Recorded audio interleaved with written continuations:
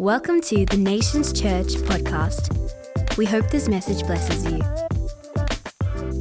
Happy Father's Day to all the dads. Can we give all the dads another big hand? We love you guys, honor you today.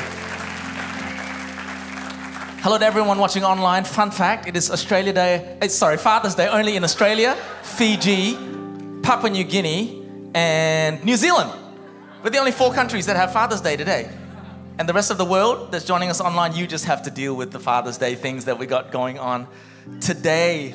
You guys are our VIPs, and we acknowledge, like we have already today, that days like today might be a little tricky for you, but good on you for being in the house of God. Good on you for being in church today. I also today want to honor my dad, who's here in the front row. Can you give my dad a big hand? My dad was 42 years old when he made a decision that he was going to uproot his whole life, take the whole family and migrate to Australia. And I hadn't, realized how much he had given up to start the migrant life. And as it is for all the migrant stories that are in the room and online, you understand what it's like to sacrifice so much. And I'm so grateful for you, Dad, that you did that and to ensure that my brother and I have a great future that I've had in Australian education. And it's only now that I'm a dad myself that I really just honor and appreciate all that you've done for our family, and for most of all giving us this beautiful thing called the gospel. So we're so thankful for you, Dad. One more time, please give my dad a big hand. So good. Thank you, Ian. Also, a big hand to all the dads that are serving today. Ian's one of them as well, but all the dads that are serving on ushering teams and all of that. When I think about Father's Day, I think about my own dad. I also, really think about what it's like to be a dad. I am a dad today because I have 2 boys. I have a 19-year-old and a soon-to-be 17-year-old. I've got them up on the screen. So if you can have them up on the screen. It's behind me. That's Jensen and Isaiah. I've got a 19-year-old who's doing law and commerce. You don't get to see them because they come to the 5 p.m. service. And Isaiah, who's 17 tomorrow, he was born with a rare genetic syndrome called Mowat-Wilson syndrome, even though it's hard on the picture to see who has the additional needs. It's the one on the left. Jensen loves his little duck face thing that he does. But I love these boys. The greatest thing in the world I get to be, next to being a husband, is a dad. I just love everything about being a dad. Sometimes it drives me insane, but it is the greatest thing. Dads are very special people. Yeah? You guys don't agree? Come on. Dads are very special people. And you need to know that if you're a dad here, that you are a vital part, not just of your families, but also in society today. And, there's a lot of stuff out there in popular culture that devalues and demeans fatherhood. There's depictions of fathers as incompetent and bumbling fools. All of that was normalized and popularized, even way back when I was a kid. It started when I was in high school, actually, with this dude here on the screen. He normalized what Father's Day was like. Put it up on the screen. No, not me, but this dude. Oh, behind me. Homer Simpson. Who remembers Homer Simpson? That's the longest running sitcom in history, 34 seasons and still counting. So that's now 3 generations of people normalizing a bumbling, incompetent dad. When I was a kid, this guy was really popular as well, up here on the screen. Who remembers this impressive guy? Who remembers him? Yeah, all of you that are 40-plussers remember this guy. This is Al Bundy from Married with Children, right? That's 11 seasons of this dude. He was like a women's shoe salesman from Chicago, and people just laughed at the way that he fathered, and mostly people laughed at the disrespect and the disdain his own family had for him. And that was what was normalized to my generation. And I began to think lately about fathers and fathering and the way popular culture has told us what is normal in dads. And I'm not here today to kind of trumpet some religious standard or some holier-than-thou standard of fathering. I'm a dad. I struggle in different areas of fathering, just like many of you that are dads here today. But this is what I know, that every father has a heavenly father. In fact, every single person here has a heavenly father. And as a Christian, I'm so glad that I don't have to take my cues from how to be a father from Homer Simpson or Al Bundy. Come on. I've got a good heavenly Father. We all have a heavenly Father, God himself, the creator of the universe, and he wants to be in relationship with every single person here today. And so here at Nations Church, you need to understand that today we honor all of the dads in the room as well as those watching online. Today is about acknowledging you and honoring you. But we're also here today to glorify the fact that we have a heavenly Father. You know, the Bible from start to finish is the divinely inspired written word of God to us from our Heavenly Father. So God himself, through the Holy Spirit, divinely inspired different authors to reveal to us who God is. And I've been reading the Bible seriously for more than 35 years now, and I'm still discovering things about God that are new and deeper and richer than I've ever experienced. And this is what I love about the Bible, or the Word of God, is that God reveals his heart to us as our Heavenly Father through the written word. The Bible also speaks about Jesus. Who is Jesus? Well, Jesus is God himself who came in human form, and that's why we call him the Son of God. And while he was here on the earth, as scriptures describe, he interacted with the Heavenly Father while he was here to model how we ought to relate to and interact with our Heavenly Father. So what has any of this got to do with Father's Day? Well, for me, it's got everything to do with Father's Day. Because what's so integral about Father's Day from a Christian perspective is that the Bible tells us about the nature of our Heavenly Father. You know, when I think about fathering, even in my own life, I think about being a dad. It's so important for me to have some kind of framework for how to be a dad, because if you take God or the Heavenly Father out of fathering, then you can reduce fathering to whatever Homer Simpson, Al Bundy caricature you want.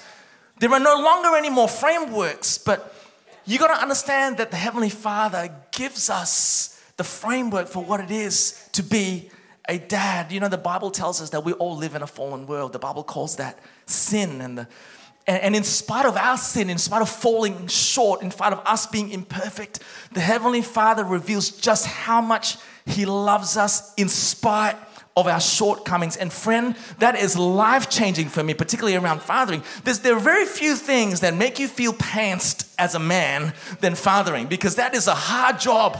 Come on, dads, I got your back this morning. Come on. And it's a tough thing to be a dad, but thank God that we've got a Heavenly Father who loves us in spite of how we fall short. In the Bible, Jesus reveals the Heavenly Father to us, and he speaks to us out of stories called parables. And when Jesus taught using parables, it's like word pictures or depictions. And in Luke chapter 15, Jesus tells quite an elaborate parable, all 22 verses in all, verses 11 to 32, about a father who had two sons. And I can relate to this, right? And here in this account, the way Jesus tells it, he says that this youngest of the two sons one day comes up to the father, and it's something in Jesus' day that was particularly shocking in the way that the youngest son addressed the father. He says this to his dad: "Dad, I want an early inheritance. I want all that I'm entitled to when you die. I want it now." Now, you got to understand, in first century Palestine, this was particularly shocking. It's almost as dishonoring as a son saying, "Dad, I wish you were dead now so I can just take the money." And so this was the conversation that was playing out as Jesus began to tell it. But instead of getting mad or offended at his son, the father actually gave his youngest son what he asked for. That was a shocking thing too. The young son took the inheritance, but then he blew it all on wild living. The Bible calls it prodigal living. He blew it on all sorts of stuff, just living it his own way. And it was in that place that young man realized that living his life his own way wasn't all it was cracked up to be. It was in that time that a famine came through the land, and he found that he ran out of money and started to long to eat out of pigs' troughs. And it was in that low point in his life that he came to his senses, that he thought, well, this life of trying to do it on my own, it's not really working for me. This life of rebellion, this life of doing it in my own way. So he thought to himself, if I just go back to Dad and offer to work in his house as one of his servants, maybe he'll take me back. Maybe I can earn my way back into the Father's house. So we pick up this account of Luke 15, verse 20. It says this: "So he got up and went to his father," as Jesus is telling this parable. Jesus goes on to say, "But while he was still a long way off, his father saw him and was filled with compassion for him." Understand the context. The son did a very shocking thing. And then it says that he, being the father, ran to his son, threw his arms around him and kissed him. The son said to him, "Father, I've sinned against heaven and against you. I'm no longer worthy to be called your son." A fair statement. But the father said to his servants, "Quick, bring the best robe and put it on him. Put a ring on his finger, sandals on his feet. Bring the fat cow and kill it. Let's have a feast and celebrate. For this son of mine was dead and is alive again. He was lost and is found. So they began to celebrate. The way Jesus tells this, we need to read this through the lens of this being particularly scandalous. The entitled and rebellious son that dishonors the father and asks him for an early inheritance. Bang, that's scandalous. That's a shock. Then the father obliges and gives the son what he asked for. That again is scandalous. And then the son begins the journey home. And instead of making it hard for this son who is so dishonored, the father to come home, as soon as the father sees him from a long way off, he runs to him, throws his arms around him, kisses him. That is scandalous. The son then asked the father if he could earn his way back to living in his house as a servant, which his father should have rightfully made him do. In fact, the father ignores that request and puts a robe on his shoulders to signify, I'm covering you again. Puts a ring on his finger to say we're in relationship again. Puts shoes or sandals on his feet to say, I'm covering your dirty feet. I'm giving you dignity again. All of this was scandalous because the Bible wanted to reveal to us the scandalous way in which the Heavenly Father loves us. Thank God we've got a Heavenly Father. And so this Father's Day, I know we're here to honor all of the earthly dads, all the dads in the room, but every dad, every mom, every son, every daughter, every person in the room and online, you need to understand this Father's Day that you have a Heavenly Father. And the Father in Luke chapter 15 symbolizes our Heavenly Father. And that rebellious son that wanted the early inheritance, that's you and that's me. And so today, I want to speak to you about some very powerful, vital attributes of this Heavenly Father. And the first vital attribute, as described here in Luke 15, of this Heavenly Father is that He's relational. He's relational. Nothing broke the heart of the Father in the parable than to have a broken relationship with his son. He couldn't have cared less about the inheritance. He didn't want the money paid back. He didn't care about the petulant behavior. He just cared that the relationship between him and the son was broken. Now that I'm a dad, I tell you what, there is nothing in the world that could make me want to lose relationship with my boys. And I tell you what, if there's any tension between us, if I felt there was something that had come between us and my sons and I would stop at nothing to rectify that whole thing and be reconciled to them. And I'm far from a perfect dad. But the Heavenly Father, you need to know, He will stop at nothing to have a relationship with you. You know what stood in the way of my relationship with my Heavenly Father was my sin, my disobedience, my rebellion, my independence. And no matter what I did in my own strength to do better, it was never going to be good enough. But thank God I have a Heavenly Father who pursued and wanted relationship with me, because at the very heart of who my Heavenly Father is that He's relational. Somebody say amen. So many of us struggle on Father's Day because to even translate our understanding of a Heavenly Father, because we think of God, our Heavenly Father, as this distant deity who's always angry, who's always judgmental, who's always nitpicking and looking out for all the wrong things and is just waiting to punish us for the little slip up that we did. And that couldn't be more horrible a lie and a deception for anyone to live with today. I'm here to tell you the Heavenly Father's only mandate, His only desire, the only thing that drives Him is to be in relationship with you, and there is nothing that is going to stop Him this Father's Day from having a relationship with you. Somebody say amen.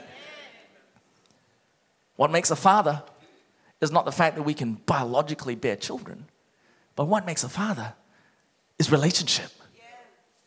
And maybe you're here today and you don't have a great relationship with your dad. Or maybe you're here today and maybe you feel like you don't have a great relationship with your kids. There's no condemnation here. I'm simply here to tell you that fathering is relational at its core. And this Father's Day, you have a Heavenly Father who wants to be in relationship with you. Can I get a resounding amen today?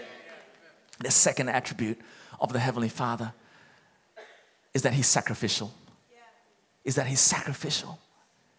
You know, I already alluded to it earlier of what the father in Luke chapter 15 did. Sacrificed, threw on a party, killed a fatted calf, spared no expense. As dads, come on, we know a thing or two about sacrifice. Come on, hello.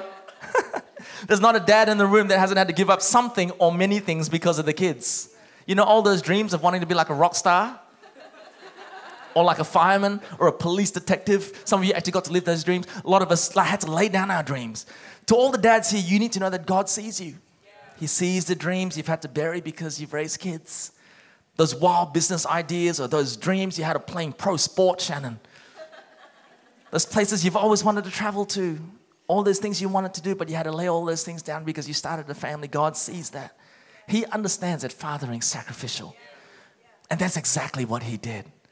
John 3:16 says this, for God, our Heavenly Father, so loved the world that he gave or sacrificed his one and only Son, that whoever, that's you and me, believes in him shall not perish, but have eternal life. This Father's Day, if you're weary from the sacrifices of being a dad, you need to understand that you also have a Heavenly Father that knows what it's like to sacrifice, and he sacrificed for you. Amen?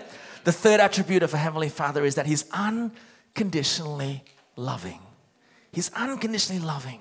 Think about it for a moment. The Son so dishonored the Father here in Luke chapter 15 in this parable that Jesus told, that the Son thought that the only way he could come back into relationship with his Father was to come back as a servant. Conditional love. You have to earn your way back because you misbehave.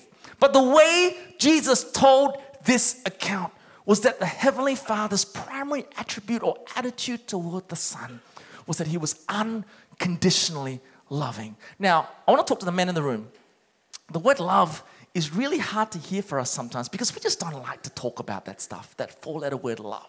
You know what I mean? Like we think of love, when we think of love, we think about, I don't know, like a great steak, right? Like when we think of love, it's like someone mowing our lawn for us so we don't have to do it.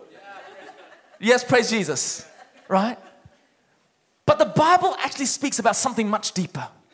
It speaks about an unconditional love where you don't have to earn your worth with your Heavenly Father. You're not loved because of what you do, you're loved because of who you are. The Bible says in Psalm 139 verse 13, for you created my inmost being. You knit me together in my mother's womb. You need to understand that God loved you when you were knitted in your mother's womb, before you performed, achieved, got letters after your name, before you earned your six-figure salary, before you bought that nice house or that nice car, before you were anyone in anyone's eyes, you were loved unconditionally. And when you are at your most difficult to love, your Heavenly Father loves you. Come on, in a resounding amen. And if you're here today, maybe you weren't well loved by your own dad.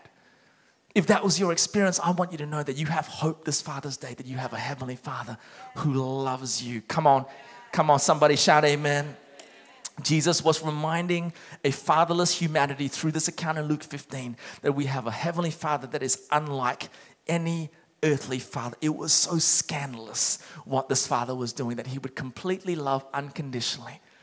The Son who was wayward, who took all of the Father's life savings, blew it on wild living.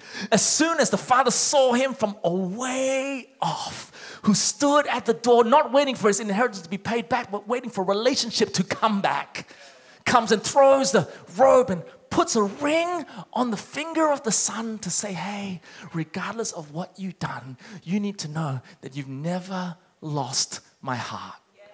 If you're here in the room this Father's Day and watching online, if you feel that because of the way that you've lived, you've lost the Father's love, you couldn't be more wrong. You've never lost his love. He's always loved you. He loved you when you were at your most unlovable. Come on. And he loves you on your best days, and he loves you on your worst days. I come from a long line of Buddhists. And in Buddhism, it's karma. You get what you deserve. But thank God we have a Heavenly Father who did not give us what we deserved. Who did not give us what we deserve. This unconditional love, we call it in Christianity, we call it grace. Grace is what you didn't have to earn. His grace is his consistent orientation and attitude of love and favor toward you and I, regardless of what we've done. This is what you need to understand about the attribute of the Father. You could be inconsistent, but he's never inconsistent. We could waver. One day we love God, one day we don't. One day we're on the high, one day we're on the low. We can be inconsistent, but we don't have a Father that is inconsistent. Fourth, and I'm going to bring this to a landing in just a moment, the fourth attribute of the Heavenly Father is that he's absolutely reassuring. He's absolutely reassuring.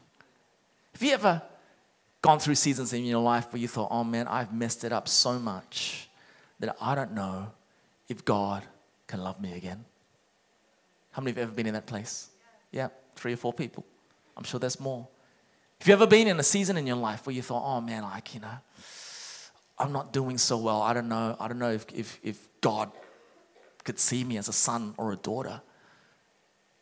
Well, you need to understand that the Heavenly Father wants to reassure you today.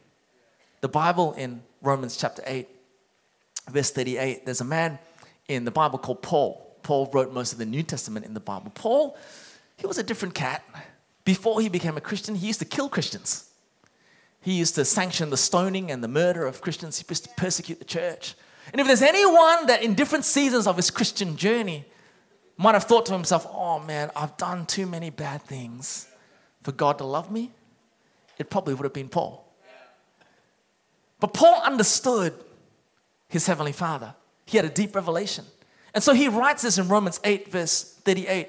And he says this, for I am convinced that neither death nor life, neither angels nor demons, neither the present nor the future, nor any powers, come on guys, listen to this, neither height nor depth, nor anything else in all creation will be able to separate us from the love of God that is in Christ Jesus our Lord.